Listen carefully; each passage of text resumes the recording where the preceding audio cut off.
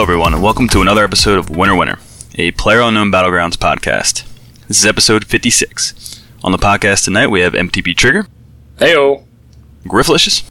Yellow. And Heathy Keithy. Hey, how are you? As well as yours truly, One Heart. Okay, so today we're going to start with the new update that dropped today, January 22nd, for console. That's right.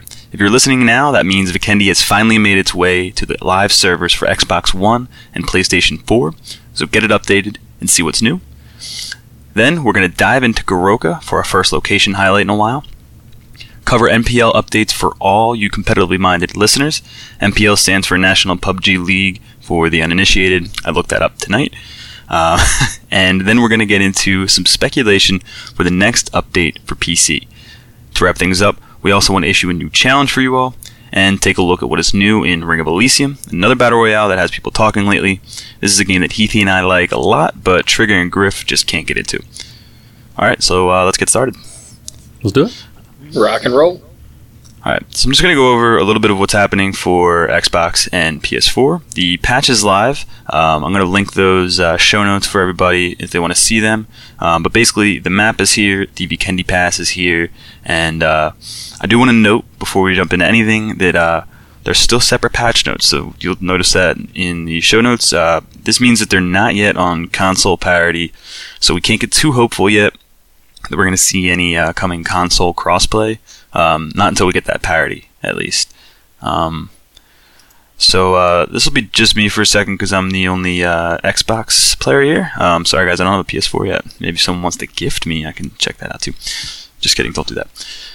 So Xbox patch notes. Really, it's just the Vikendi Pass and the G36, the stuff you guys have been playing with for a while. But I have heard, I haven't been able to drop in yet, that the Parachute has come over without any testing to the stream, or to the live servers today without testing, but people are saying it's working pretty well. So other than that, I tried to get on today. I had a bug where it wouldn't download. Apparently some people had that, and did a fresh install. There's some bugs going on where people are falling through the map as they're running, or they'll drive over a bridge and the car just goes completely underneath. And some other weird bugs, but overall it's running pretty well. I have been told that there's some rendering issues when you're dropping in without an SSD card. But overall, it's been a lot of fun. So like I said, we'll put those notes in there. And then we're just going to dive in now to Goroka. And before we do that, I think that with the parachuting for console, that's one of those interesting areas where I actually think you call them the sticks. That sounds weird for me to say. But the sticks would probably be way better for the new parachuting mechanic because of how agile it is. That's true. I've always felt like the parachutes were pretty easy on console when I was playing. But, I mean, it definitely could help having just that little extra momentum changes. So basically for those who haven't gotten on to Xbox or PS4 yet, the thing is you can hold Shift on PC to kind of speed up how fast you're going, and it'll put you in a straight nosedive, and you need to do that going more than 230 kilometers an hour. Otherwise, when the parachute hits, you're going to slow down to almost 0 kilometers per hour and drift in a lot later than everyone else. So the old wave dive, as we talked about before, is gone now, and instead what we're getting is you just kind of want to coast out and make sure you have enough time to nosedive straight into the map. If I may, I actually have a good tip on that, if anybody wants to hear it. No, I don't want to hear it at all. I'm just kidding. Well, all right then. Well, I can't take credit for this. There was a gentleman, I believe it was on Reddit, and forgive me for not remembering who this was, but he had posted a link to a video, and it was super short. It was something like 45 seconds. It was just very bare bones minimum. But he said to get the most out of diving and landing first, you will land first almost more than everybody else if you do this, is you want to jump out of the plane 1 kilometer, so it's 1,000 meters, one big black square's distance worth of space between where you jump and where you want to land. And once you're within that 120 to 100 kilometer distance from your landing zone, that's when you want to dive. And if you do it just right, you will have barely enough time to hit 234 kilometers per hour, or the max down velocity that you can have before automatically deploying your parachute and making it on the ground. And I've been doing that pretty much exclusively since I learned about that video last week, and it's no joke. It will be probably the best thing you start doing as far as parachuting. Nice. And so it was a full kilometer for that? I'm sorry. No, you're right. I've just been really trying to do the wacky jacky technique, the newer one, and I'm not getting it. So it's nice to hear another technique to try. And it's just super simple. You just jump and straight out. Make sure you're not diving. You just go straight towards your target, and then once you're within about 100, 120 meters, that's when you just hit shift or just push yourself down, straight down as fast as you can go. So no early diving at all, like the wacky jacky method? Nope. Because I think that leaves room for you to just hold on a little too long, right? And then kind of undershoot or overshoot, right? Right. Yeah, and the one thing you want to be certain of is that if you know if you think you're going to be short, dive sooner than later, because at least you can steer your parachute as it's drifting. What you don't want to do is not hit that high speed of velocity, and then you're just stuck in the air watching everyone else dive past you. Every time, Yeah, and that's a really bad spot to be in. Yeah, you don't want to just be stuck up in the air like an a-hole, just going, oh, well, I'll get a gun whenever everybody else finds theirs. No, that's fine. Yeah, and it's also worth noting with this new parachuting mechanic that you can actually go a lot further when you flatten out. So if you drop too soon, you can go way more horizontal with this new mechanic. So don't be freaking out if you feel like you're short, because you can coast a long way when you hit the end of that parachute flight path. Like, shockingly, you can go really far. I wish I knew the exact amount when you hit that bottom, but it's shocking how far you can go. That's cool. So, do you know if the Xbox and the PS4 guys have got a functional FPP mode yet? So that is still kind of a tough one. So both consoles have it now. But it's, on Xbox, it's always kind of been this thing where it's, kind of dead on EU, where it's available, but you can't even get into the games. There's been times where it's out in the EU. And then if you were looking at places, like Australia, they had no access at all. The OCE region as a whole just had no first person. We don't even have it on PC at the moment. Yeah. It's just dead. We get pushed to Asia.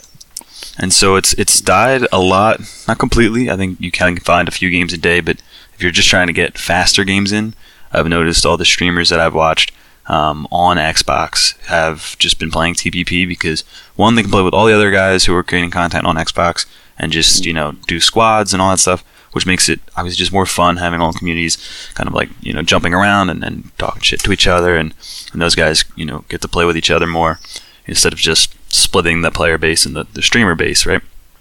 But on PS4, I think they have squads, first person in the EU, and then solo NA, and then the rest of the world still, they say, doesn't have it. So that's a big thing where we want both versions, Xbox and PlayStation, to get on the same level, get that parity between the patches.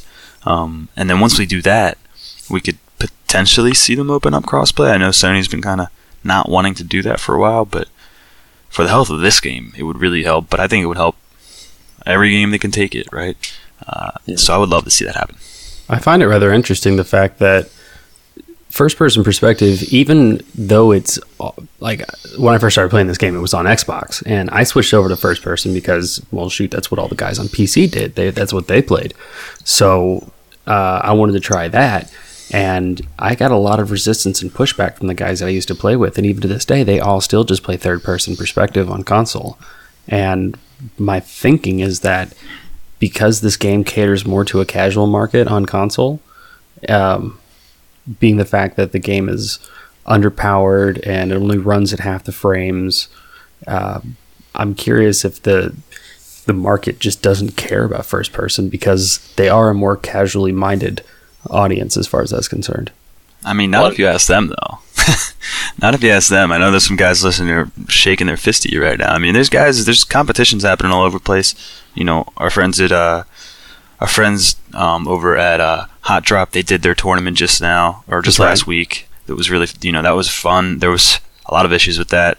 Discord went down, and Xbox on the same day they were trying to do that. Yay. So hats off to them for sticking it out. But that I checked in a little bit. That looked like it was a lot of fun. Some of the other guys I know, they're doing tournaments all the time, so it's not like there's not people interested in that who don't want the mode.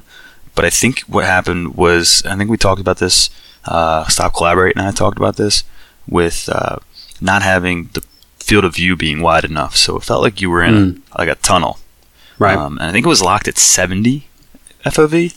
And so they've just, with this update, and sorry for kind of rushing through that intro, that was a little scrambled, everybody, but they bumped it up to 103, I think, is the max. So you can either go 70 or something like that to 103, and bumping it all the way up is what I would recommend.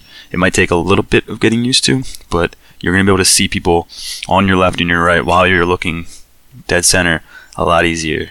So explain what that does, because I've never really messed with that, even on the PC. Is it just like your peripheral, or what is that? Basically. And so it's your entire field of view. So whatever you're seeing on screen, when you enhance that, then it brings in a lot of extra peripheral on your left and right side of your screen. Essentially, think about it in terms of like looking through the game at a fisheye lens. So there's a couple of things that happen there. Obviously, you're able to see more on the sides, but your focal view in the center is actually skewed further away from you, the wider your field of view is. And at the same time, it also adds more, it's more taxing on your GPU because you're not... So does anybody know what the default is and what the max is? I think it's for PC alone? 90. Yeah. That's a good question. The default field of view. I think the maxes go a little bit higher than 103. I think it's 120. The first time, that seems like it would be crazy. But I remember the first time I ever tried changing field of view was for Titanfall 2, which had the option, and it helped everything in that game, and I think really made me able to react a lot faster with how quick that game is. And so I was really excited to see it come to Xbox, and I'm hoping that more people pick it up now. I was thinking that that's what they were waiting on for getting Vikendi over to PS4 and getting the first-person stuff over, was get the slider in there and then see if we can kind of resuscitate the mode. Because I think if people played it again and played it now with the stability that we're at on console, they would like it a lot more and maybe even stick around. But I think it's just not available. It's just got two big limitations in my mind, which with the field of view you can only do so much, again, because the GPUs on those consoles are pretty limited and they're already kind of pushing them at their max as it is, especially if you're using just the base Xbox One and the PS4. But on top of that is the fact that the game doesn't translate very well to a controller. I know that they've done a lot of work to make it better, but if you're used to a game like Halo or Call of Duty where those controls feel very one-to-one responsive, and you switch over to PUBG, it doesn't feel the same. It's kind of clunky in a sense. Don't get me wrong, you can definitely get used to anything. I figured out how to play Killzone 2 for months at a time, and that game it's like total ass, but it's just one of those things where I don't know why they didn't decide to do it better, or at least go, hey, we're going to convert the controls to a controller versus just taking the sort of broken system we had from PC and porting that over. I don't know, I disagree a little bit, because when you think about it, I think looting with a controller in first person, ground pickups, is probably harder. But if you get used to looting through the menu, you're not going to notice too much of a difference between the modes at all. And then when you're actually running around and moving, I feel like first person feels a lot more fluid and normal, especially to someone who's used to Halo and Call of Duty. It feels a lot better rounding a corner and running through a field, actually seeing some of the weapons sway of your gun while you're kind of just running. Mm-hmm. All that stuff lends to the game feeling faster than it does in third person. In third person, that camera being behind you just kind of slows down the whole pace of the game, in my opinion. So it feels better to me. It definitely does feel better. I think it could be better than what it is. And that's really just my biggest gripe and why I ended up switching to PC. Yeah, no. I mean, there's obviously benefits to switching to PC. You know, you get frames, you get the ability of the mouse and the keyboard, which just makes all the different macros so much easier, right? But you get to dump all your hard-earned money into your hardware every week. Because there's always something better to put on it. Yeah. The millions of upgrades you can make. You never start off, you start off with a cheap budget build idea and it just spirals out of control. Quickly. Yeah, and I think all that's good. I think the point, though, is that they are making improvements even with the limitations that are present on console and giving people options, which is going to let people choose on their optimizations. So my encouragement would be, look, FOV is not something I ever even considered, and I'm probably playing on default, and it makes me really nervous that maybe I need to change that around on PC. But if the default for Xbox and PS4 was lower and they just increased that, and it can provide an advantage, it's worth checking out. I think it's really cool that they're putting those updates in, even at this point, even with limitations. But if you've been playing on those versions, you're just getting more options. So I don't think that's a bad thing. Yeah, exactly. If you've been playing and watching streams for so long on PC, and you've always, felt a disconnect because you play in third person and things don't feel the same, now is probably a good time, if it didn't feel right before, to get back in there and see how things feel, see how things run, and maybe it is the right mode for you. It's always nice to be able to flex, especially on Xbox, because you'll find other people who are like, I just don't play that. But for your own personal games, I would give a couple solos a shot, or find a friend who does like to play it. Let's see what it is, see what it's like. For sure. All right, so we actually spent a little more time on Xbox than I thought. Got some good feedback or input from you guys too. Let's jump into Goroka here, though. Did you guys get to do some drops beforehand? No.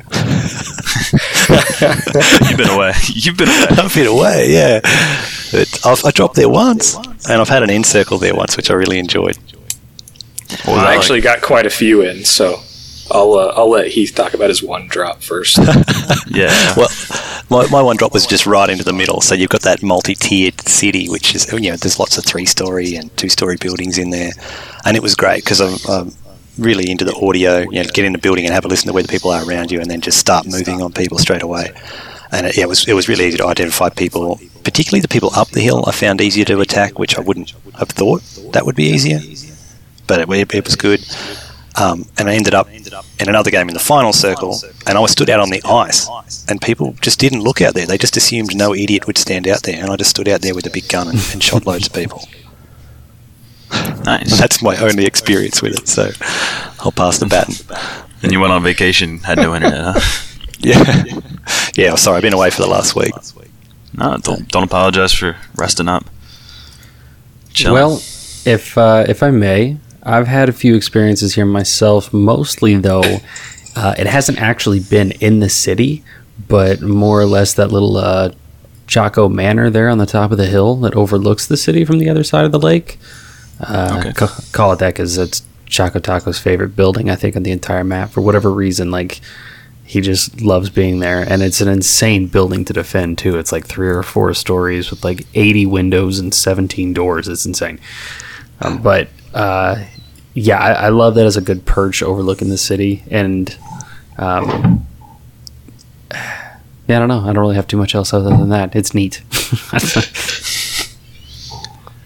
Time to get triggered. Let's go. Was that going to be a new segment? Probably should be. We thought about it.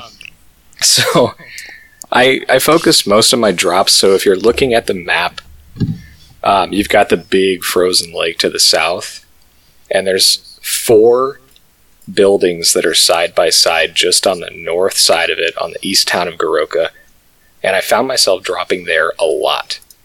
The reason for it was the consistency of loot, and it's got this awesome layout where just on the north side of it, you have these stairs that go up to the next level, And that presents like a really awesome opportunity to get information that you need when you're going after people. So have any of you guys played on those stairs yet or messed around with moving up and down them? No. Not too much, no. So this is something I would encourage everybody to use because you can get a ton of visual information and expose almost none of your body. Whereas when you're peeking windows, when you're running around in the ice on this map, or you're running around in the snow, you have a ton of issues with just being spotted.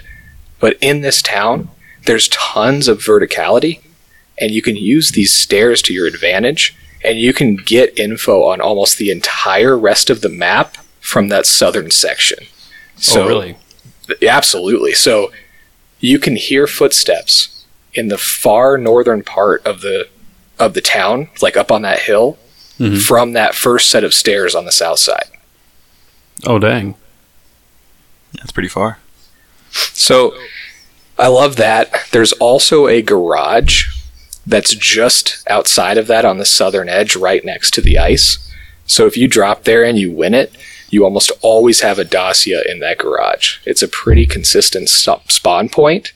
So I focused a lot of my drops there after finding that garage. And you also kind of know that no one's really coming at you from the south unless it's Griff or Keith running across the ice. Yeah, just skating. Yeah. But it's especially in the beginning of the game, you really don't have anybody moving in from your south. So if you take that south kind of border, you're going to be in a really good spot because you can eliminate people coming in directly from your south, and you're really only worried about the edges and the people to the north. Yeah, it definitely favors a lot of good positional awareness, as well as having found 4, 6, and 8x scopes and kind of camping, not like camping out in those buildings, but like taking up position and sort of watching over the whole lake as the circle closes in. Yeah, and on the whole, to your point, this area, as I started dropping there, I've more consistently found 4Xs, DMRs, and ARs than any other town that I had been consistently dropping to. That's positive. The other, right, which is what we were talking about all last week. We really, I don't know, we kind of beat that one to death.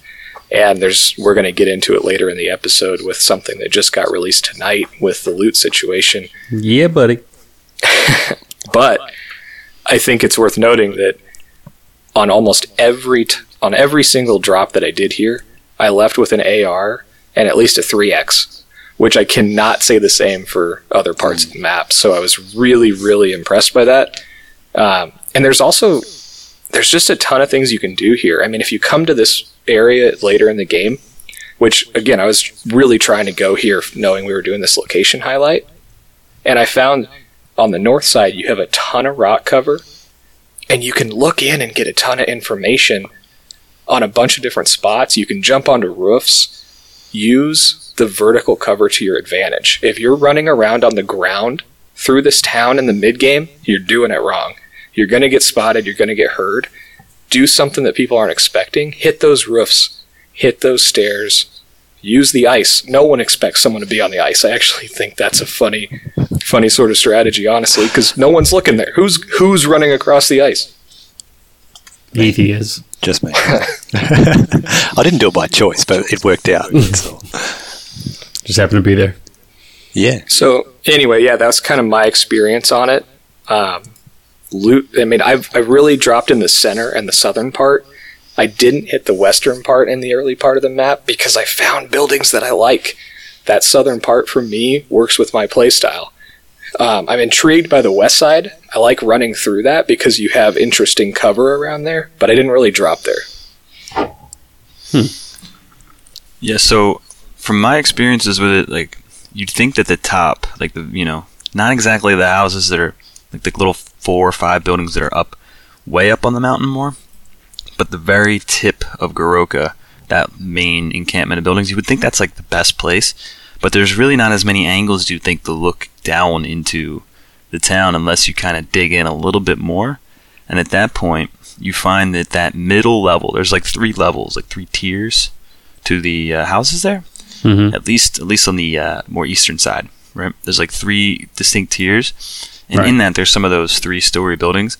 and there's a lot of actual windows that you can shoot into, but more defensively shoot out of, towards the people that are running south down the hill at you. And it could be really hard to kind of spot the people sitting there waiting, listening, before you're out in the open and getting hit.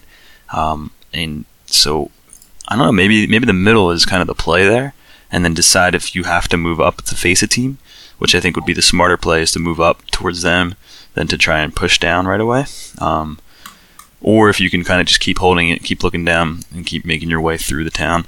I don't think there's one particular rotation yet that I've seen anyone doing that's working, but maybe the middle tier is more of the defensible spot, even though it seems a little counterintuitive.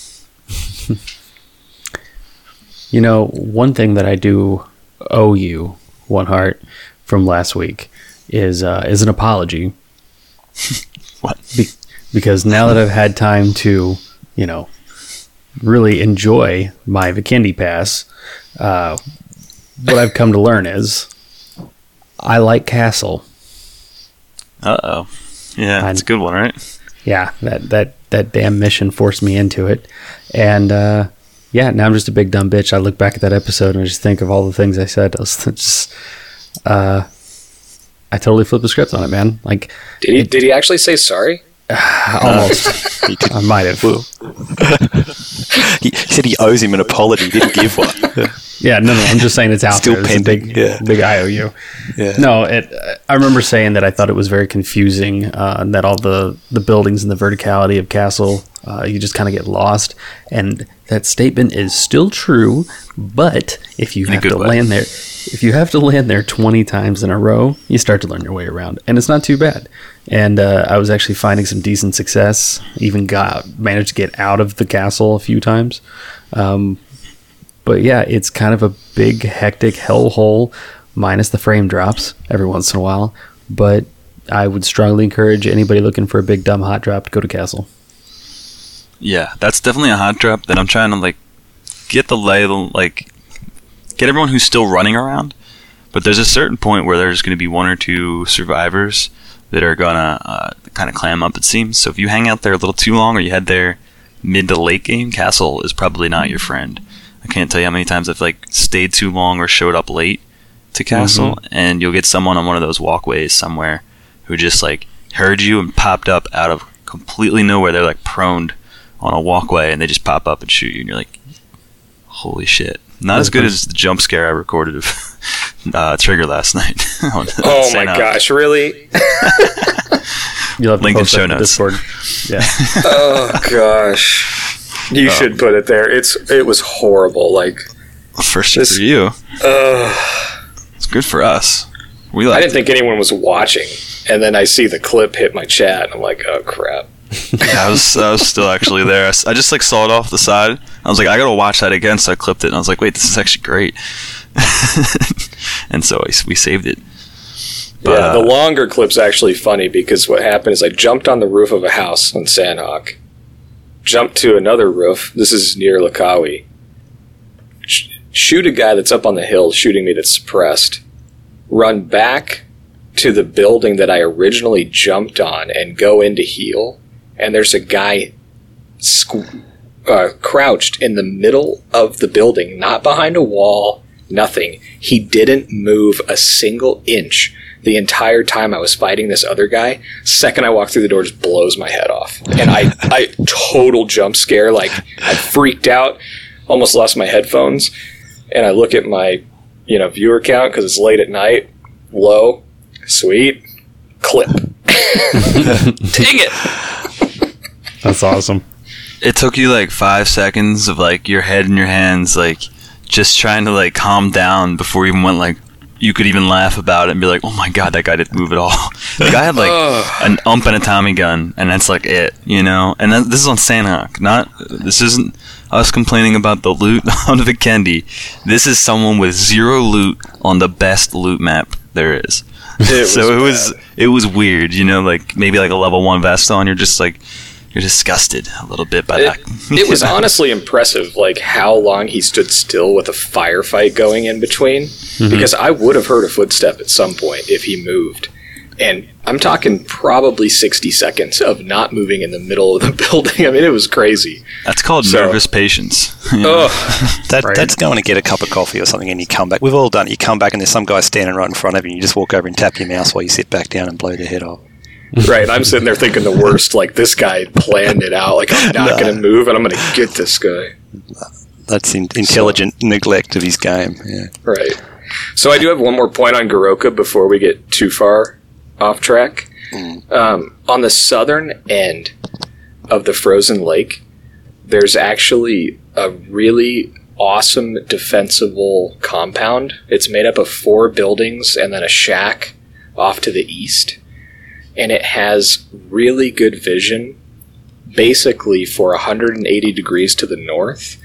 And then it has a pretty good, 100 meters, maybe 150 meters worth of, like a slight hill going to the south. So if that compound is in the circle, after phase 3, it's worth it to get in there and take it because you can see in every direction. And Hang you on. can... Isn't this the same building Griff was talking about, the Choco's building? Is that Choco's building? Yeah, On the the south one- end? Yeah, overlooking the lake with like the dock.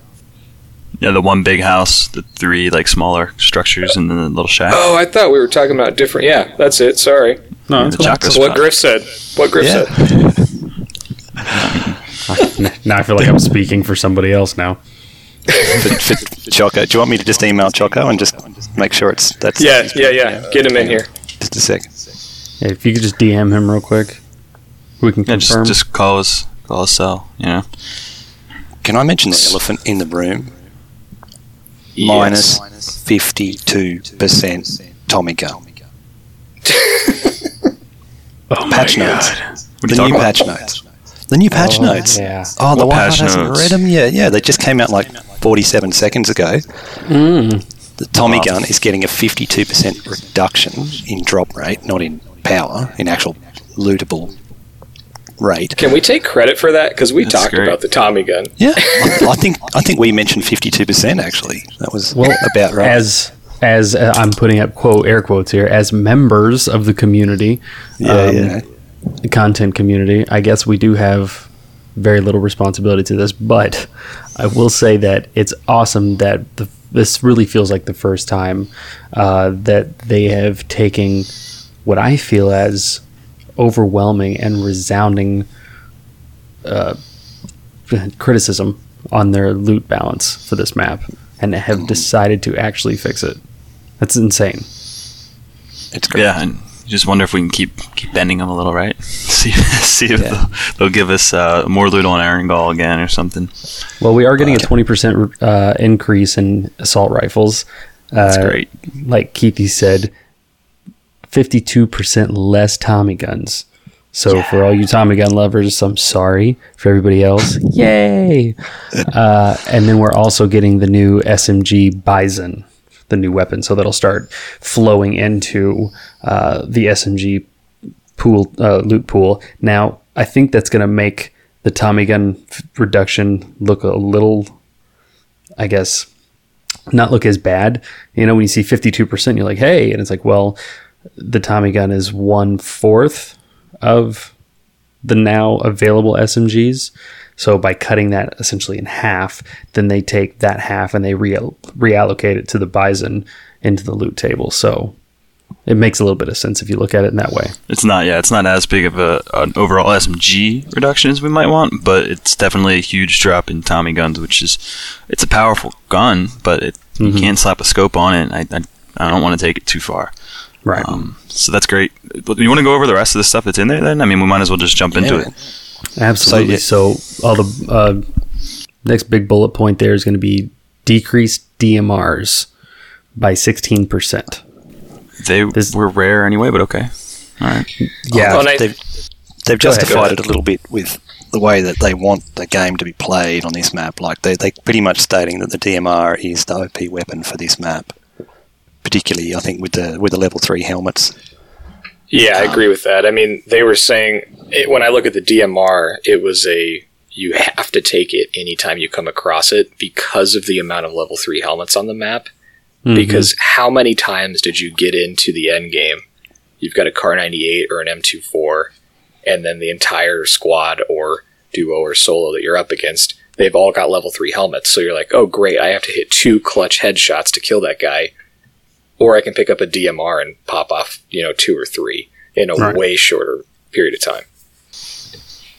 Yeah, it was definitely becoming the choice to make. And I love the SLR and stuff, but I don't want to have to drop a Kar 98 for it. I don't want to have to think like that's a choice you have to make. Right. Seems a little crazy. At least want the choice. And it keeps the loot crates, really a positive, rewarding experience to get those level 3s. And when you see a level 3, with a 49% reduction in the helmet and a 36% reduction in the armor, you're going to say, okay, that guy probably has a gun. I need to approach this a little differently, rather than, oh, that guy's got a level 3 and a UMP and he's just going to spray me down. Yeah, and I feel like you'll still find the helmets in the wild a decent amount. They're only halving it. I still feel like a lot of people had free level 3 helmets. Yeah, so it was it'll still be around, but yeah, you're going to probably be a little more careful. Yeah, 100%. Looking for that. The drops become more important too. Like the loot drop, the crate. Sorry. Now that you used to go for that thing because you would get a level 3 helmet and level 3 armor, and you could just find that anywhere, so you wouldn't bother with the drop. Or maybe just for an SLR or an SR if there was one in that. But yeah, it should make the drop hot again. Yeah, and I also see 40% reduction in muzzles and magazines for snipers. Mm-hmm. That is something else that we talked about a lot, where you'd have 5 suppressors for a sniper. You can't even throw them at somebody. They're just super useless. Well, I think the biggest thing to take away from this, and in that same bullet point too, they talked about an 11% increase in backpacks. The big thing about this is, for every 40% reduction in sniper rifle, muzzles and magazines, or they reduce the spawns for all of these other items, really what this is a stealth buff to all of the other loot and attachments on the rest of the map. So no longer is a potential loot spawn being kind of wasted essentially on sniper rifle attachments or other things that are relatively useless to you. And now that's going to be more extended mags, it's going to be more scopes, it's going to be more ammo, stuff like that. Yeah, sniper rifle's the gun I'm most comfortable being naked, like if I can just have a Kar 98 4 times, like we're good, we're fine, we're gonna make it work.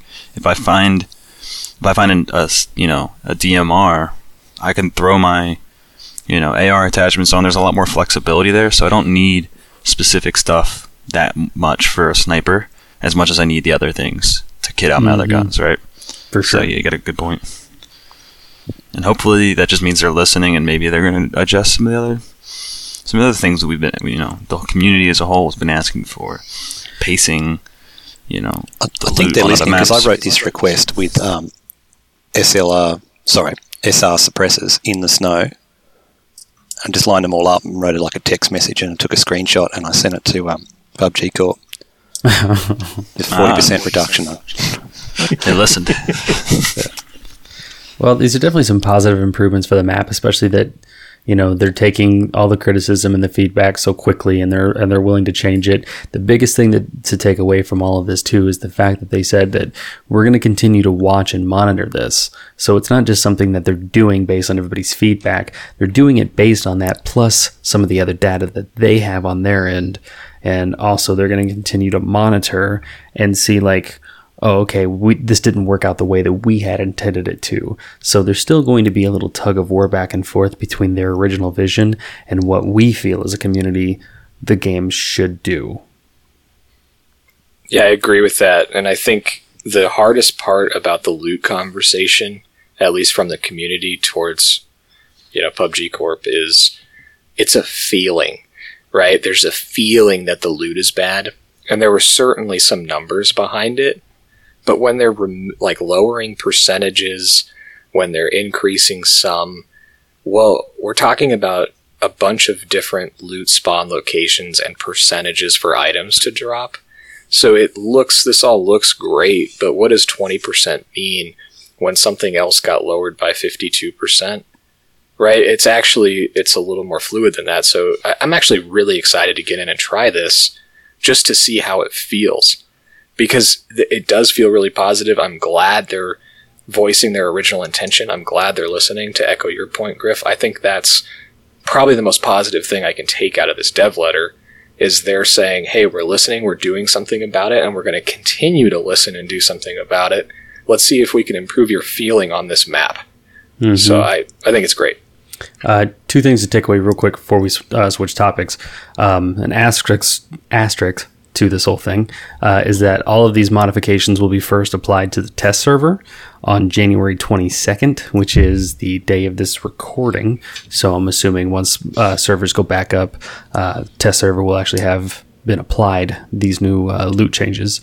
The second thing, you were talking about the devs and their loot decisions. Did anyone else happen to catch Moses' latest video about the sort of dev Q&A about map design and loot design? The only thing I remember from it was that most of them are campers. Well, I understand that they want PUBG to be as much as a survival game as it is a shooter, sometimes more so. And their rationale behind the loot on, say, Erangel, for instance, they said that 4 out of 5 times your loot when you drop is not going to be good.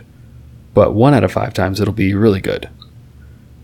And I was just thinking, like, if your incentive to get me to play your game is that 25% or 20% of the time that it's going to be fun and the other 80% is going to be really shitty for you, that's not a good sell, pal. I think they're just out of touch with that. Like, making a great game, but do you play it? Do you pay attention, like, as much as, other people some people are putting, like, all of their time in, these guys are working on fixing, aspects of the game or adding this, very specific thing. But there are people who are playing this game every day. Those happen to be your content creators. Those happen to be your professional players.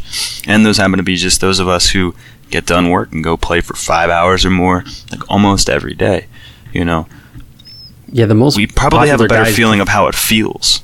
Right? The most popular guys playing this game are not the survival players. They are Shroud, Choco Taco, K-Mine, Ashik, Dr. Disrespect, Wacky Jackie. These are guys that get 10, 15, 20 kill games.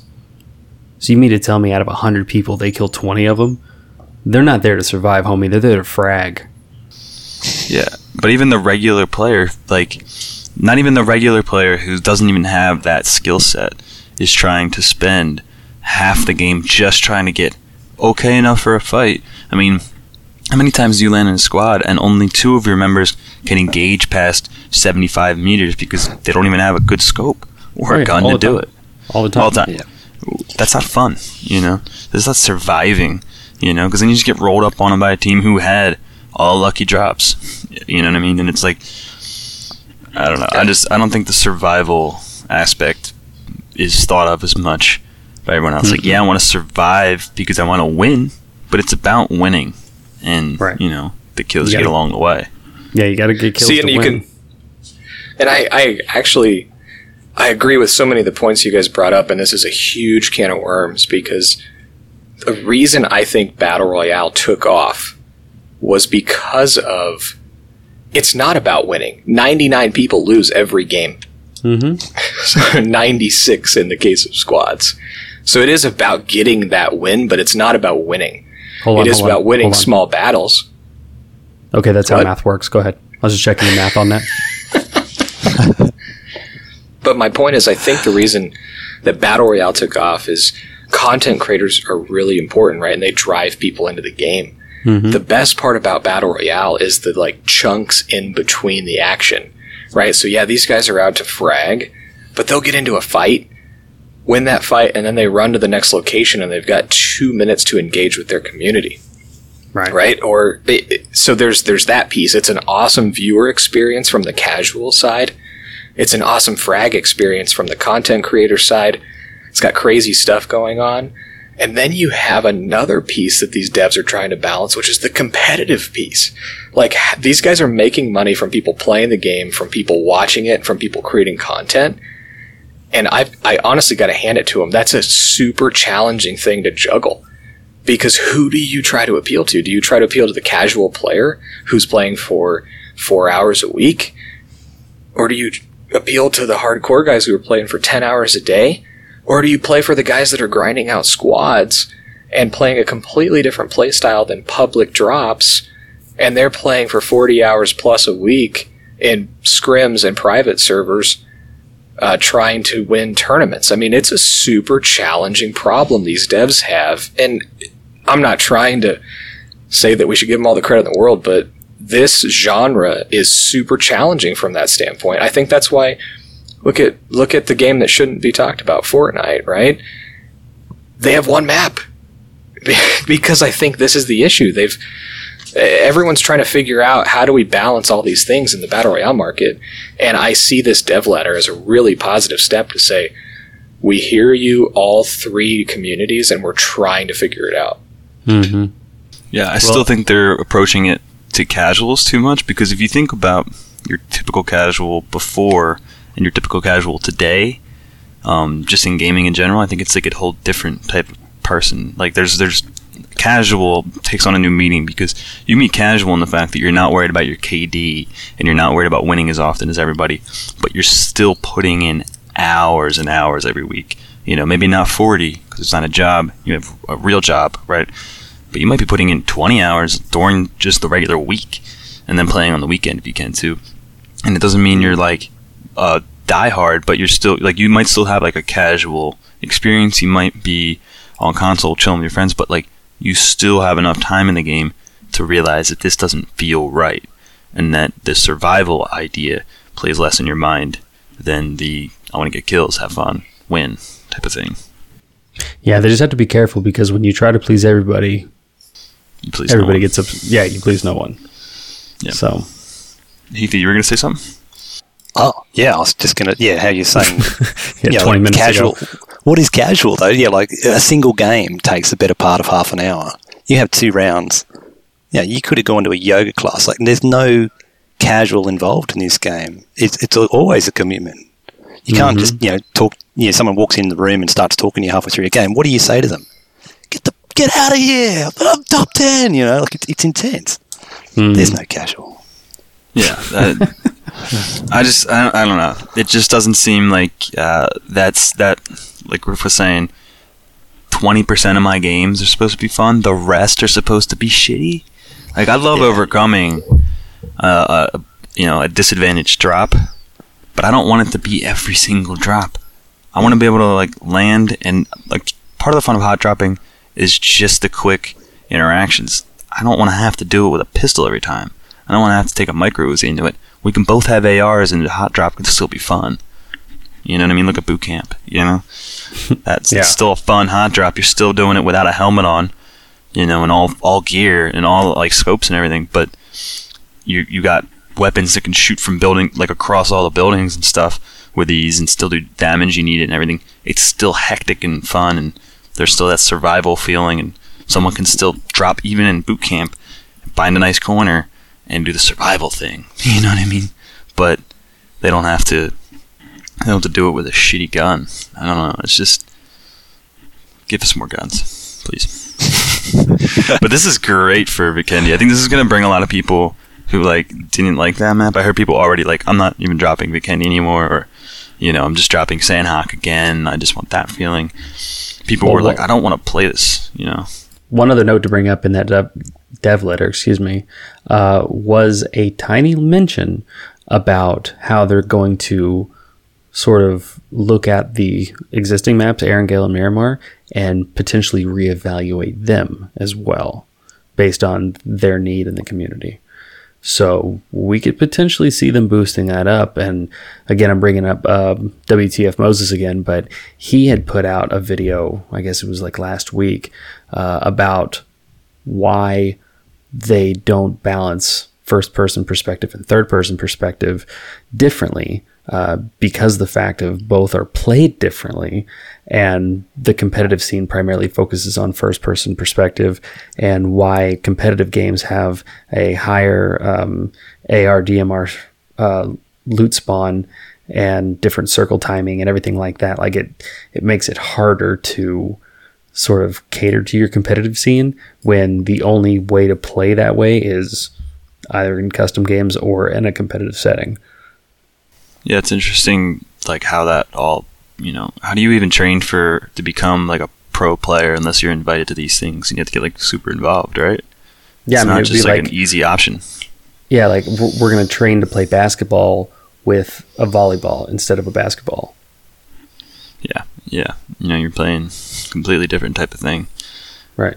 Nothing's going to feel the same. I feel like in competitive, and this is a good way to kind of jump into the next section, is you get a lot more ARs, and like almost every gun has like 3 full ammo boxes on it instead of just the occasional like 1 that you find, so that everyone has enough ammo to just fire off the insane amount of rounds that you hear at the end of the competitive games, right? Mm-hmm. Yeah. And then circle timing is more predictable. And what's can someone explain the defining characteristics of the competitive settings, maybe? To my understanding, it was more frequent assault rifles, more ammo, like you said. The circles, I think the mid-game circles have been tuned to be more balanced, so it's like a more consistent circle sizing and timing. But other than that, I'm not really 100% sure. Trigger, you got anything on that? I don't know about the circles and the overall settings. The research and stuff that I found was actually what was leaked about the global competitive situation and not region by region. So if you want to jump to that, we can talk about that. All right, so yeah, we already had slotted to try and talk about what was coming to NPL and those different changes. So there was specifically a post put out called NPL Scheduled Teams and Format, which releases a just an overview of all those things. But Trigger, you found something today that was interesting too, right? Yeah, so on again, there's a few different posts on Reddit. None of this is confirmed, but it's coming out from a number of sources that make it seem credible at the very least. But basically, in the Asia competitive scene, it is a much more aggressive point style, meaning they get a lot more points per kill versus placement of the team. And in the European and NA markets, the focus is on where your team finishes and less about kills. So the guys that frag the best in NA and EU aren't necessarily the best players for those competitive scenes, which is probably why, to your point, Griff, a lot of those guys that frag, they're playing public matches all day long and they've dropped out of the competitive scene. Right. Now, these changes that got leaked have been leaked in a way that it's going to be the global competitive scene, meaning all markets are going to look much more like the Asia scene, which is a much higher value placed on kills and a much lower value placed on placement. So you're going to see, if this goes live, which I think would be way better for the viewer experience and they could promote the heck out of it. I already like watching it, but I like watching the end of the games because that's where it gets exciting, because the beginning and middle of the matches in EU and NA right now are so slow. Yeah. Because everyone's trying to get their placement. We want to get in the top 2 or 3 teams to get points. No, I want to watch people just get wrecked, man. I want you running across that field because you saw a guy dive down and you don't want the other team to kill him. Like, let's go. Hell yeah. Yeah. So I think this could be a really positive change for the competitive scene, and it's going to line up how people play public matches with the competitive matches, which could see some of the people that we love to watch get back into competitive, which can only be good for this game. I think it needs to happen, and I hope it comes true. I agree. All right. Yeah, it's actually funny because I've heard Chaco mention on his own streams that other people have told him that competitive wouldn't be like great for him because of his play style. You know, he's Not at a all. little too curious. He's a little too, you know, much of a free roamer. Relies really often on just the fact that he's hopefully the better player, right? Yeah, he's just fast. Just faster, all that stuff, which isn't the way that you see the games play out when you watch MPL, which a lot of times I'm not sure what's going on in these mid games. I'm like, why? Like, they're right next to each other and they don't push because it's just not worth it to lose a guy Nope. and then have to make the next rotation without them. And then so you see the spots where they hold on really long, and then there's like one really tense rotation from somebody, and then you just wait again, and then you have the final circle, and everything happens all at once, and you end up missing 75% of the kills that happen in the game because they can only cover 1 or 2 skirmishes at a time. So some of your favorite people or most interesting fights of the night, you'll never even see a replay of it because of the way that they currently shoot everything. So this might allow you to see more of the action, see a more like diverse spread of people getting their kills, taking people out. I think it's got to be better, you know. And I think this is a good step in that direction. And it'll give more respect to teams that frag but don't necessarily win. You know, you're not out as long as you get those kills. So it's definitely going to up the ante. Yeah, on mid game. and like you said, dude, it's amazing how that one person can swing a battle. I mean, it's the reason that, you know, games like League of Legends and Dota require so much teamwork, or even Overwatch is another good example. Like, one person not pulling their weight can really throw it for the rest of the guys on the team. And so, you know, when you're talking about a survival situation, when one guy's gone, like, okay, we are now at a severe disadvantage compared to everybody else. And it's not that it's, you know, boring necessarily to watch these guys try to win and survive, but you got to feel like, is there other ways to incentivize a more entertaining rate of play? Yeah, I definitely agree with that. And I think in this rumor, and again, I want to reiterate, it's rumors, it's leaks right now, but I think the most interesting thing will be is when this goes live, because most of the leagues are in their preseason right now. And the most interesting part of these leaks to me is that they would be rolling out soon, which would mean that some of these teams that got really good at surviving may have to switch to an aggressive play style, which could really suck. So it's, you know, at the same time, as a viewer, I don't really care about that. I want to see people frag. I want to see crazy fights. However, I do feel for the guys that practiced and got really good at surviving. But I do think, regardless of what changes are made, I think all of these scenes, all of the regions need to have the same rule set. Agreed. The fact that they weren't on the same rule set right now is the first thing I notice. I'm like, wait a minute, what? Why is it different? Yeah, like, why would you? They're never going to want to do they're never going to want to do a global competition. Yeah, like, so just take completely. It's going to happen. Just cripple your international play. Like, that's ridiculous. Yeah. So I'm excited. I like watching these tournaments anyway when I can. So I would love to see it because that's going to lead to more tournaments, more global tournaments. And frankly, from a viewer perspective, like I've beat to death, let's see some frags, man. That's why the big streamers are big streamers. They frag out. Let's go. Give the people what they want again, you know. So this post that they released kind of goes over the league structure, which there was a lot of people that competed in the qualifiers. And so now there's 32 teams that are going to participate, 16 who qualified for the main league, and then there's 16 who are in the contenders league. So I guess that gives them maybe a leg up getting into the main league next season. So I think that's pretty interesting. There's teams that were not fully out yet. I think all of the main teams are teams that have played at a pro level before and have like real organizations backing them. You know, no one's just a completely wild card team from what I've heard. So that's interesting. There's $1 million prize pool over the 2019 season that gets spread out. So it's a decent amount of money for everybody. And I mean, there's not too much else it seems to chat on for that, but I think the changes that are possibly coming, that's probably the most exciting thing for someone who has maybe watched a little bit but wants to check out more. For sure. All right. Any other thing on that right now? I don't think so. All right, moving on. let's issue the challenge of the month. Let's do it. This is something we haven't done for a while.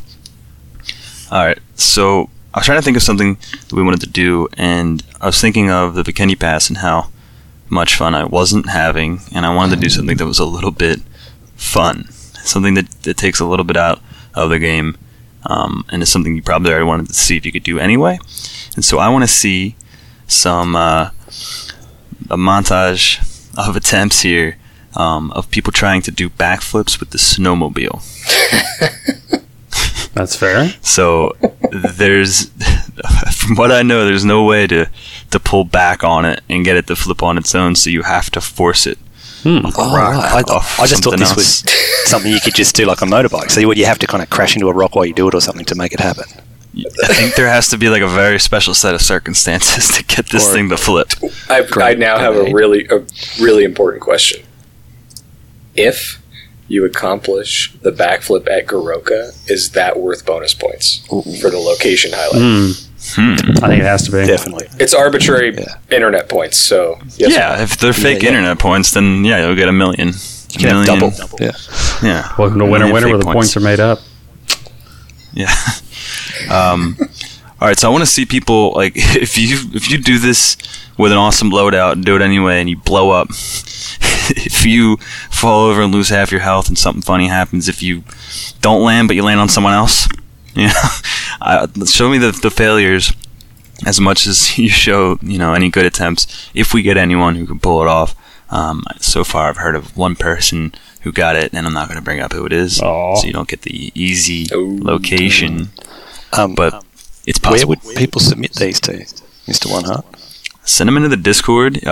Send links through Twitter at the Winner if you can. I mean, mostly the Discord though. I think the Discord's the easiest place to to link this. If you send it to me or someone on or Winner account on Twitter, we'll probably just try and direct you to the Discord and get you in there. In the Discord, it's called Challenge Way of Life is the place to submit those videos, clips, pictures, whatever.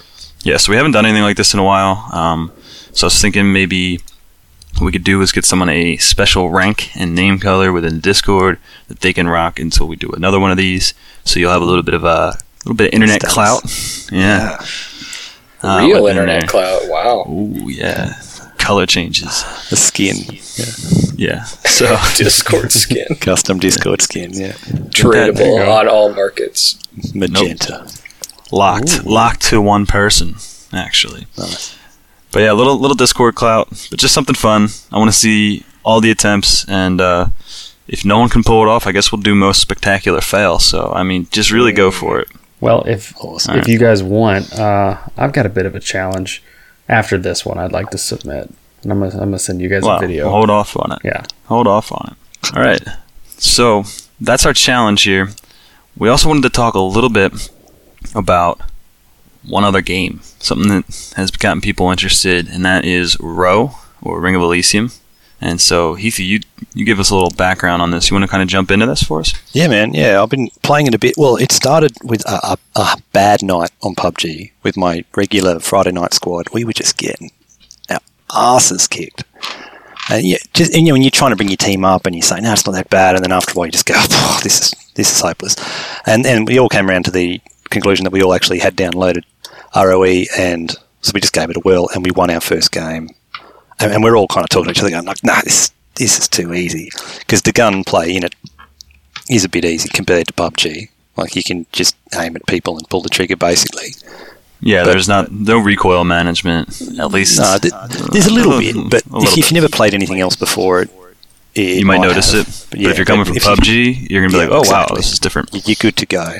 But they've just released a new patch for this game as well, where they kind of just rebuilt the whole thing. So there's a new map now, which is called Europa. And I don't know if you guys know the premise of the game, but you start with different equipment. So you can start with a hang glider. Well, the old one was a hang glider, a snowboard, and there was like a grappling kit. Yeah, like I think they called it the climbing pack. It was a climbing pack. Yeah, it was like a pulley that you could use on fixed cables that were already set, and you could clip onto them and zip up and down. So, which was pretty much useless. It just It was. It was good to sit at the end of those cables because you knew someone was going to come eventually. And then once they're halfway up the cable, you could stand there and like wave at them. There's nothing they can do. You could just shoot them off the cable. That was excellent fun. But so the new map, they've got rid of that. They've got the grappling hook now, which kind of shoots like a double cord straight out of your hips at whatever you're aiming at. It's only got a range of about 20, 30 meters, but you can fly like straight in through a window and then you hang from the roof like Batman. It's more like Spider-Man, I suppose, actually. But this thing has a cooldown, so you can shoot 3 of them and then it has to cool down. That way you don't just keep slinging all over the map. And if you happen to have shot your 3rd one and you're up a really high building, the cooldown doesn't restart until you're back on the ground. So you just time out and then you drop off and you normally kill yourself because you've flown up too high. So it stops people just flying up a tree, for instance, and just waiting for someone to walk past because eventually the hooks just release and you fall down. But there's some pretty cool new guns in it as well. Well, there's also, so aside from the glider, which stayed, and the grappling hook, you got that BMX bike as well. The BMX is great, yeah. So the glider used to be really OP because the map was really hilly and the new map is not so hilly. So the meta at the moment is pretty much the grappling hook, but the BMX is really fun. You don't just jump on and off it, you kind of whip it out. You know, it just kind of appears underneath you, but you kind of do like a tail whip and you jump onto the bike and you can do tricks whilst traversing the map as well, which really breaks up the boredom when you're well out of zone. So you actually go like 50 kilometers too. Yeah, like 50 kilometers per hour. Yeah, so you're really humming along. You can chase cars down. Well, I chased a boat down the other night because I've been playing a lot too. I chased a boat on the river and I just shot someone clean out of it. His buddy jumped out trying to finish it. We ended up getting him too. It was great.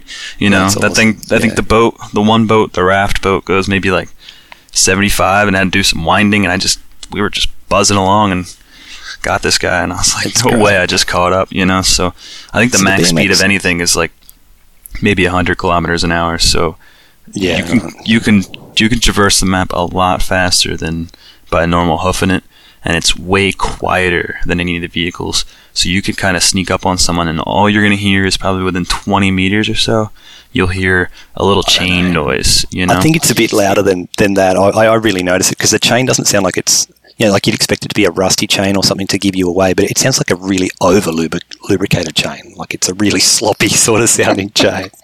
Yeah, but if someone's firing off in a fight, if you're in a fight, especially, when you get into squad play or you get to multiple teams fighting at any point, all that gunfire and stuff going around, you could send a flanker in on a bike and they'll cover a large amount of, distance, and you probably won't hear that happening. Because things get really confusing and really intense really fast still, just kind of like, PUBG. Particularly the end game when the helicopter comes. Sorry, I probably should have mentioned that. So the end game, to win, a helicopter comes to rescue 4 survivors. And you've got to climb up the ladder to the helicopter doesn't land. It just hovers.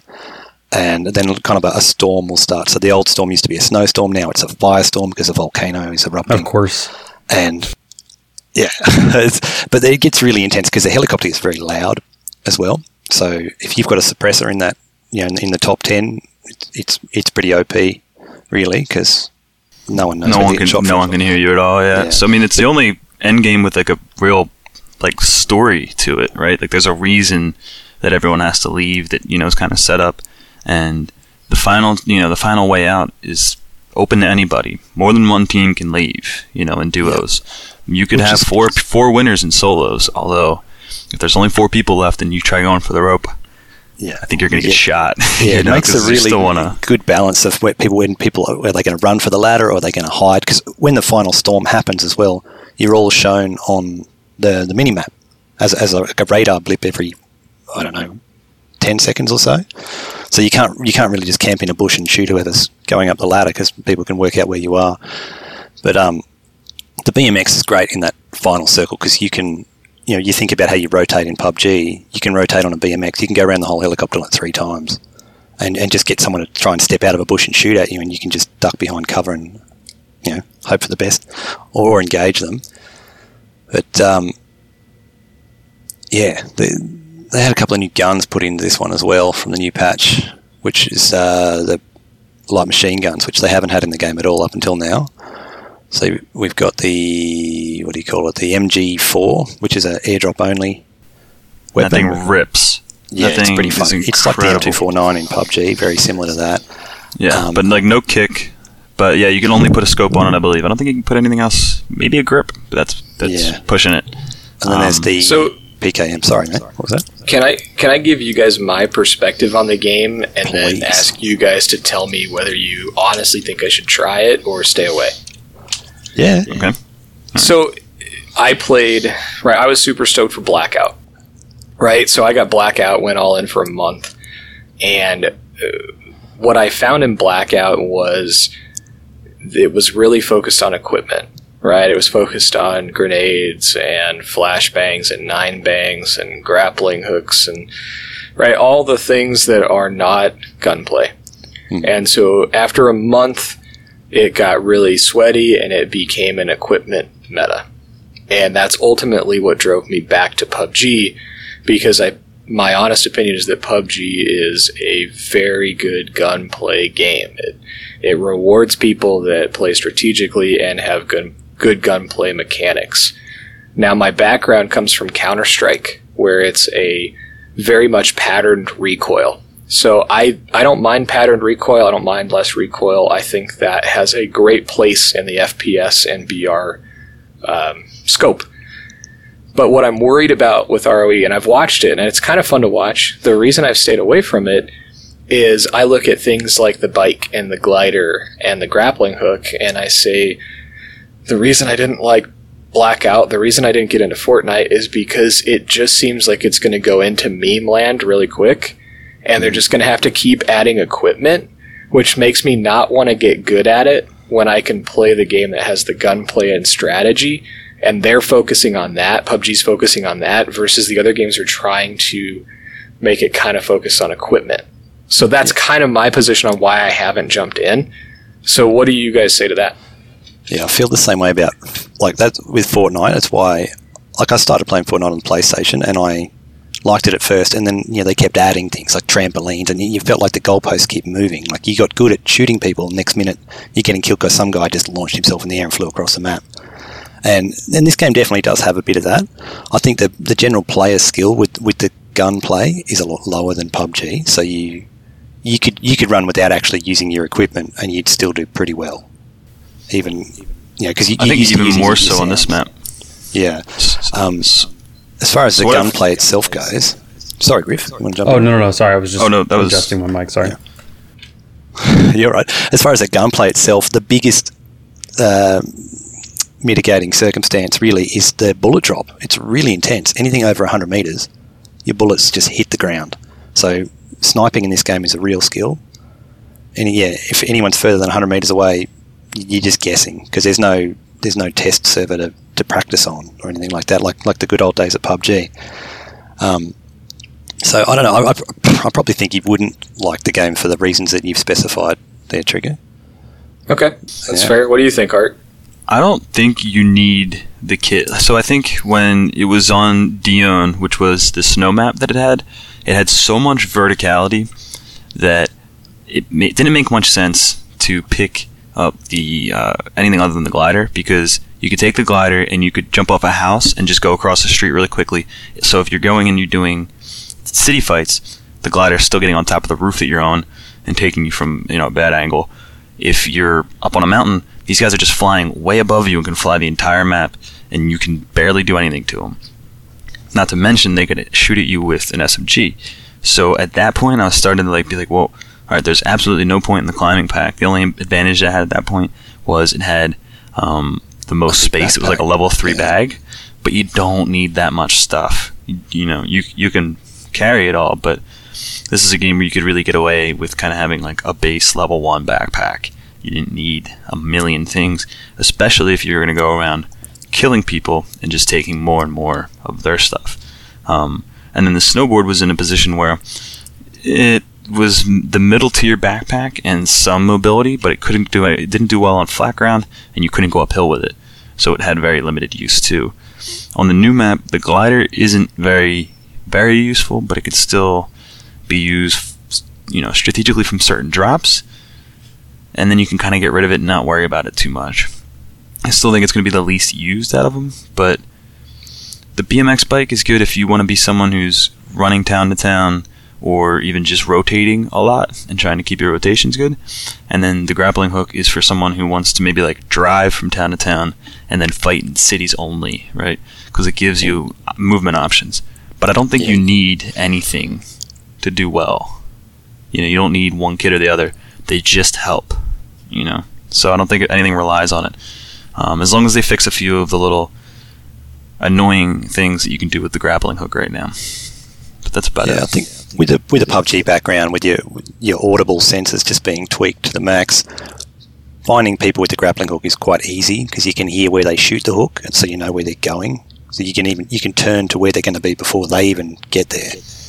And just aim at the grapple point, you know. Yeah, and because there's a little delay as well. Because if you hit the side of a wall with the grapple, you have to stand there for a second. Well, you can release it before you get there, but most people don't. They end up just sticking to the wall for a second, and they drop down or they shoot off somewhere else. So yeah, just with your PUBG skills, you'd smash this game. But if you just think of it as casual fun, which is basically how I'm playing it at the moment, I'm not taking it too serious. It's not like it just feels like a nice little break from PUBG. If it's all just a bit too sweaty over in the PUBG corner, you go over here and have a laugh, and you do a backflip with your BMX, and you kill a bunch of people. It's quite fun. The way the Lord intended it. Bit of fun. Yeah. You kind of looked between the lines there. And when I play FPS specifically of any kind, BR, Counter-Strike, whatever, I am all about the win and getting better and finding ways to get better. So I don't really play any shooters casually. You know, so for me specifically, you know, my thought was I was going to play that game on a patch night for PUBG, but we keep recording on patch nights. So I don't know when that's going to happen. But I think your point's right. I mean, if I'm going to play something casually, I'd jump in and check it out, but I don't think I'm going to get in there and test it out super heavily. There's still some guys that grind the leaderboards and do all that, and from what I hear, you know, when I watch them play, They definitely have strategies, and they definitely have rotations that they're using, and they definitely they definitely still approach it from the same competitive level that you'd expect. But a lot of people are just in there having fun. And for me, if I want to sweat, I'm going to go to PUBG. Yeah. There are moments that get sweaty when I play Row, but by and large, it's just like, let's get in, have a good time, and do all the things you'd like to do in a first person, plus BMX bikes, plus, you know, grappling onto a house and owning a guy who was just being oblivious, because if you know, there's plenty of counterplay in this game to everything, but you know, there's still ways to like really outplay someone, which is why I like playing Blackout still. You know, you can just completely overwhelm someone's senses and take them over, but a good player will still know exactly where you're coming from and get you. So, you know, there's still the counterplay. It's maybe not as level in every fight as PUBG. It probably doesn't have the same level of competitive aspirations, but not every BR needs to be the sweatiest thing in the world. Yeah, I think that just gives you that. Sorry. I think this game would do amazing on Xbox, like great for consoles. Hell yeah. I think they would eat it up. I think they would eat up the format. It would be just fun and, you know, quirky enough for them to be like, you know, I'll play it with some guys who don't play games as much, that more casual gamer, the guy who didn't get into PUBG because there was just so much going on. You know, it holds your hand with things like auto-attaching. You know, if you pick up a gun and you already had a decked-out gun and they're compatible, it'll just switch all the attachments out and put your extra stuff in the bag. It tries to like auto-reload your weapon when you pick it up. You know, it does a lot of things for you that make it easier to bring a friend in who can shoot. You know, they can click on heads, but they can't wrap their head around like, so wait, I got to manage this and this and that. Like, not so much. You know, so it's more approachable to bring people into the battle royale genre as a whole, and it's definitely like more like casual, loose fun for someone who maybe is just getting a little burnout on every game, feeling like you're just facing pros in PUBG. You know, it's the gateway drug to PUBG. There you go. Yeah, and I think in a kind of summary statement, and I appreciate the conversation because I think you opened my eyes to a couple things with the game, and I think from an overall standpoint, I think competition in the BR genre is a really, really good thing. And where I probably overanalyze it is I'm looking at kind of like the long term and speculating on what's going to happen, right? Again, I'm looking at Blackout, and they're adding equipment and attachments, and Fortnite did what's, in my opinion, the ultimate sin in a FPS of any kind, and they added a rocket launcher. I've always said that's the death of a game in FPS when they add a rocket launcher. I thought it was the airplane myself. Just to blow something up. That's it. That's after the rocket launcher, so it was dead at that point to me.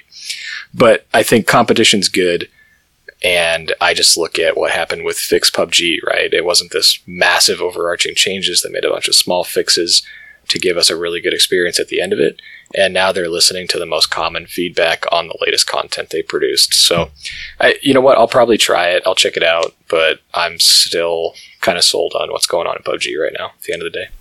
Yeah, I don't think it's going to take over your PUBG game. I don't think it's going to take over anyone's PUBG fix, right? It's not going to scratch that same itch, but if you go into it, like, you know, you played Blackout every once in a while, it's just like, or at least how you played Blackout after you're done, like, sweating on it. Yeah. Where it's just like, yo, this is just fun. Like, it's just fun. If I die, we just load up again. It's about getting in engagements and just, you know, seeing what happens and getting your own fun play, and then being like GG to someone who gets you, you know, in a goofy way that would never happen in PUBG. You know, it's just, it's the possibilities of like an awesome fun play, or of like something really interesting happening that you're not used to. Yeah, I think it's good. I mean, they're trying things out specifically with mobility, which I think is really cool, and it's not like all the different grenade types and all this competition and all these different formulas. I think is going to push every game to get stronger in what they're good at, and maybe try some new things. So I think it's great. Yeah. Oh, and one thing you would like is that grenades are even less lethal in Row than they are in PUBG. And that's like, there's not throwables. There's smokes and there's grenades. And there's an arc for them, but there is no charging the grenade. You know, you can't like just cook a grenade and throw it in and just like insta-give somebody. You throw it into a room, they're going to have enough time to get behind something or get out of the room, jump down the steps. You know, you throw it somewhere, you can react to grenades. So there's not all those things that are going on. It does come down to a certain sense, your gunplay and how you can use the mobility you chose in the beginning of the game, right? So like, if you have the BMX bike, but there's not many lanes to flank because it's really rocky, you're going to be mad you didn't bring that grapple. But if you're in an open field and all you have is the grapple, it might not do enough for you, you know? Yeah, so cool.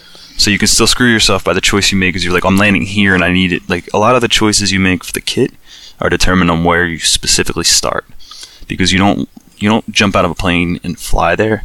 You pick a spot on the grid. You know how many other players are going to be there, roughly. In squads, you can land on the same tile or start on the same tile, so it kind of like hides how many people could be there. But in solos, you know how many people are with you, so you pick for that first engagement and maybe where you have to move, but you don't think full game usually. Interesting. So you can get screwed. I do like that mechanic. So you get you get a map view and you pick a tile on the map. Basically, it's divided up into, I don't know, 200, 300 tiles. But you know, you pick somewhere hot. You click right on like the observatory or wherever, and you see all these people around you, and then they all leave just before the timer finishes, and you end up clicking on a hot drop, and you're the only one there. So you can intimidate people by clicking right next to their square, sort of thing.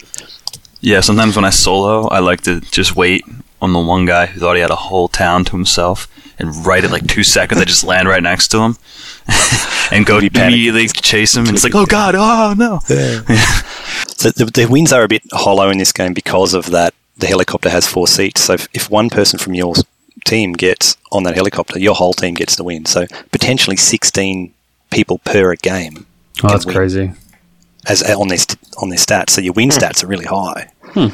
Yeah, I mean, yes and no, because like unless you get to that unless you're in the thing and you're patrolling and you get to the helicopter early, a lot of people get in and they set up about 150 to 100 meters away from it, so that they will have to run in and not like they're not right on top of it. It's like not a recommended play, and you want to have your scopes out and be waiting. And there's a lot of like healing going on, like out healing, because the whole area becomes unplayable and it gets progressively worse. It used to get progressively colder, which is more damage. In this sense, it's more ash that gets you. So both of those things obscure your vision and make it really hard to see. Right under the plane or the helicopter is like even more like dust blowing up and stuff. And if it comes to like a stalemate, they end up doing these like pings every 5, maybe like 8 seconds or something like that. So that a camper will just see a dot getting closer and closer, and within a few of those dots, you're going to have someone right on your back, and they'll shoot you. And so everyone's losing more and more health like rapidly, and the people getting the kills get these 10-second little things called adrenaline rushes, where you don't take any more damage during that time. So you could potentially... You don't take any storm damage, you still take storm damage. Oh yeah, you'll still take bullet damage, but I think that's a really clever mechanic. That forces you to get out there and kill someone in that last few seconds of the game, so you can actually have enough life to get up the ladder. Yeah, it's not just out healing every time. So there's a way to... They built a mechanic in like halfway through Season 1, which was Snow, to let people be aggressive, because it was becoming too many heal-offs and stuff, and then like games where nobody made the ladder.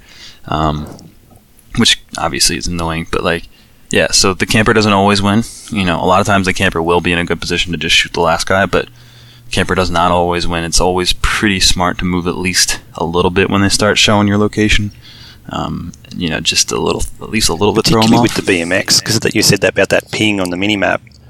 You ping once, with the BMX you can move across the whole minimap in the time your next ping happens. So they think you'll come from one direction and you can come from a completely different side. And you know where they are because they saw you saw them, yeah. Yeah, they haven't moved. Yeah. So yeah, the end games are just way different. They're really intense in their own way.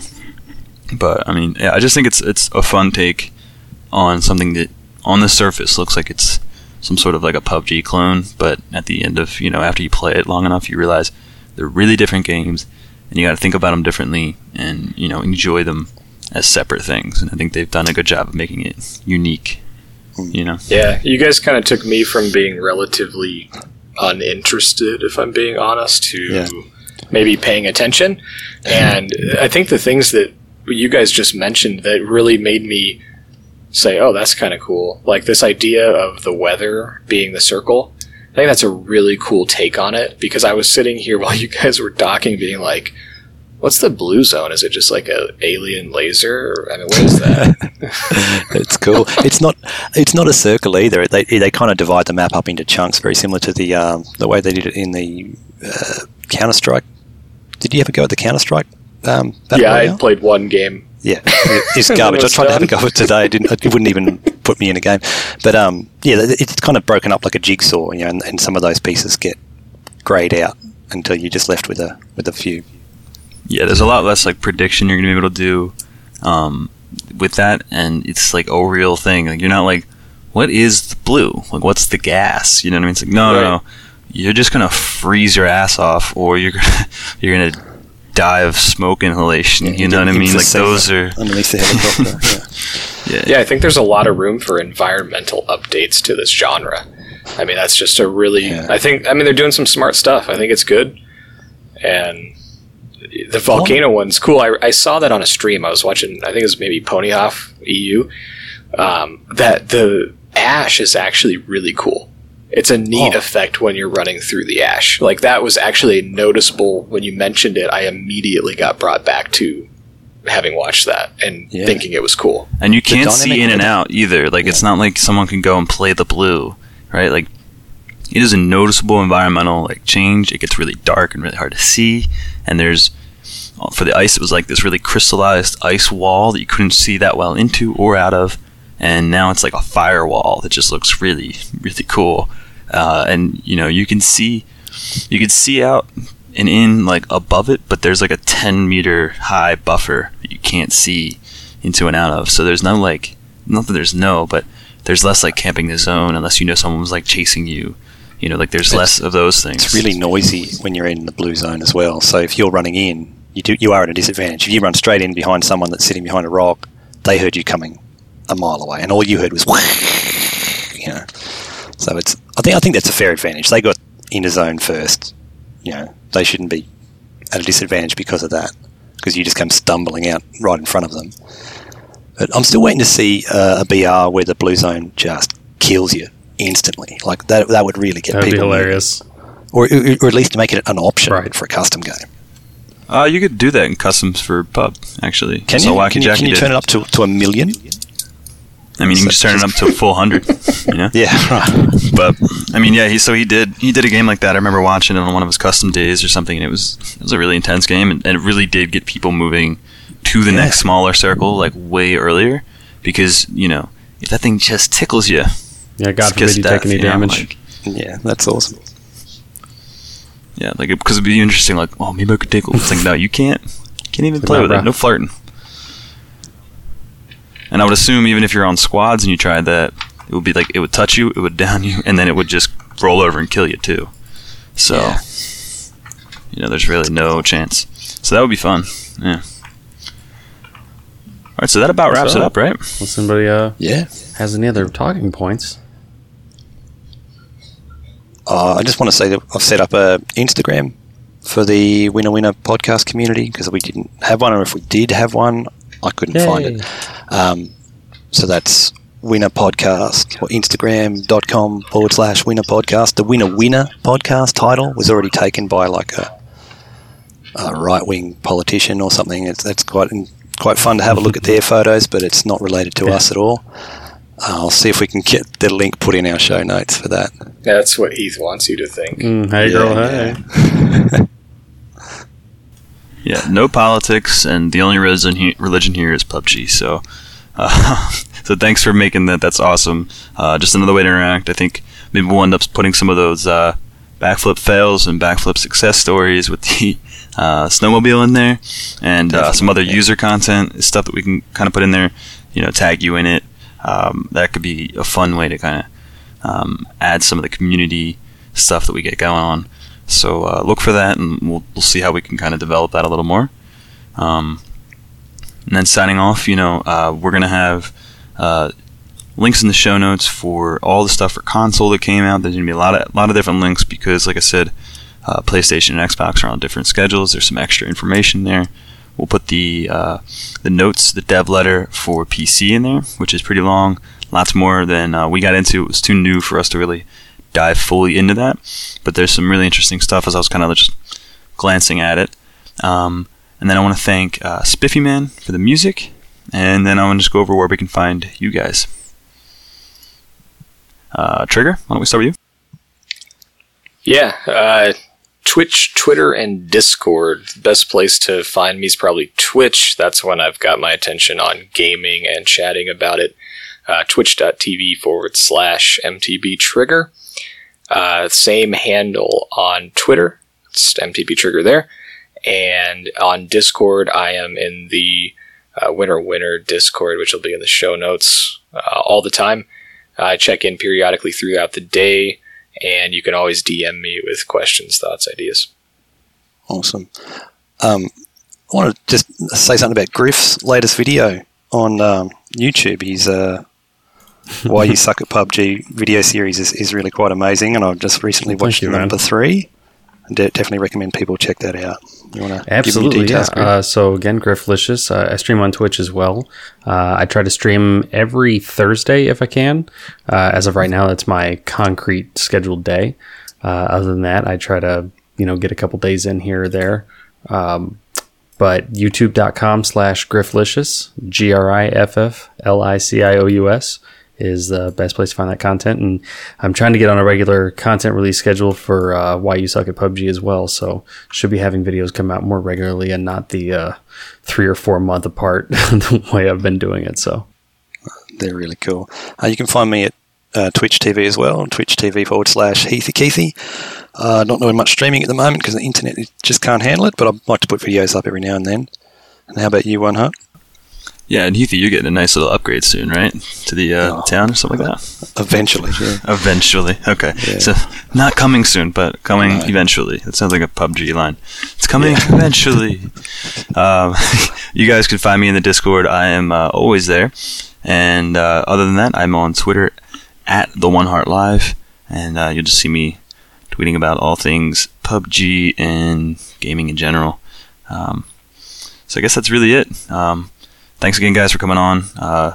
Would have been one of our more disjointed episodes. We're just trying to figure some of this stuff out. A lot of new information coming in here. But as always, we appreciate you guys listening. Stop by the Discord. We'll put links to that. Anything else, guys?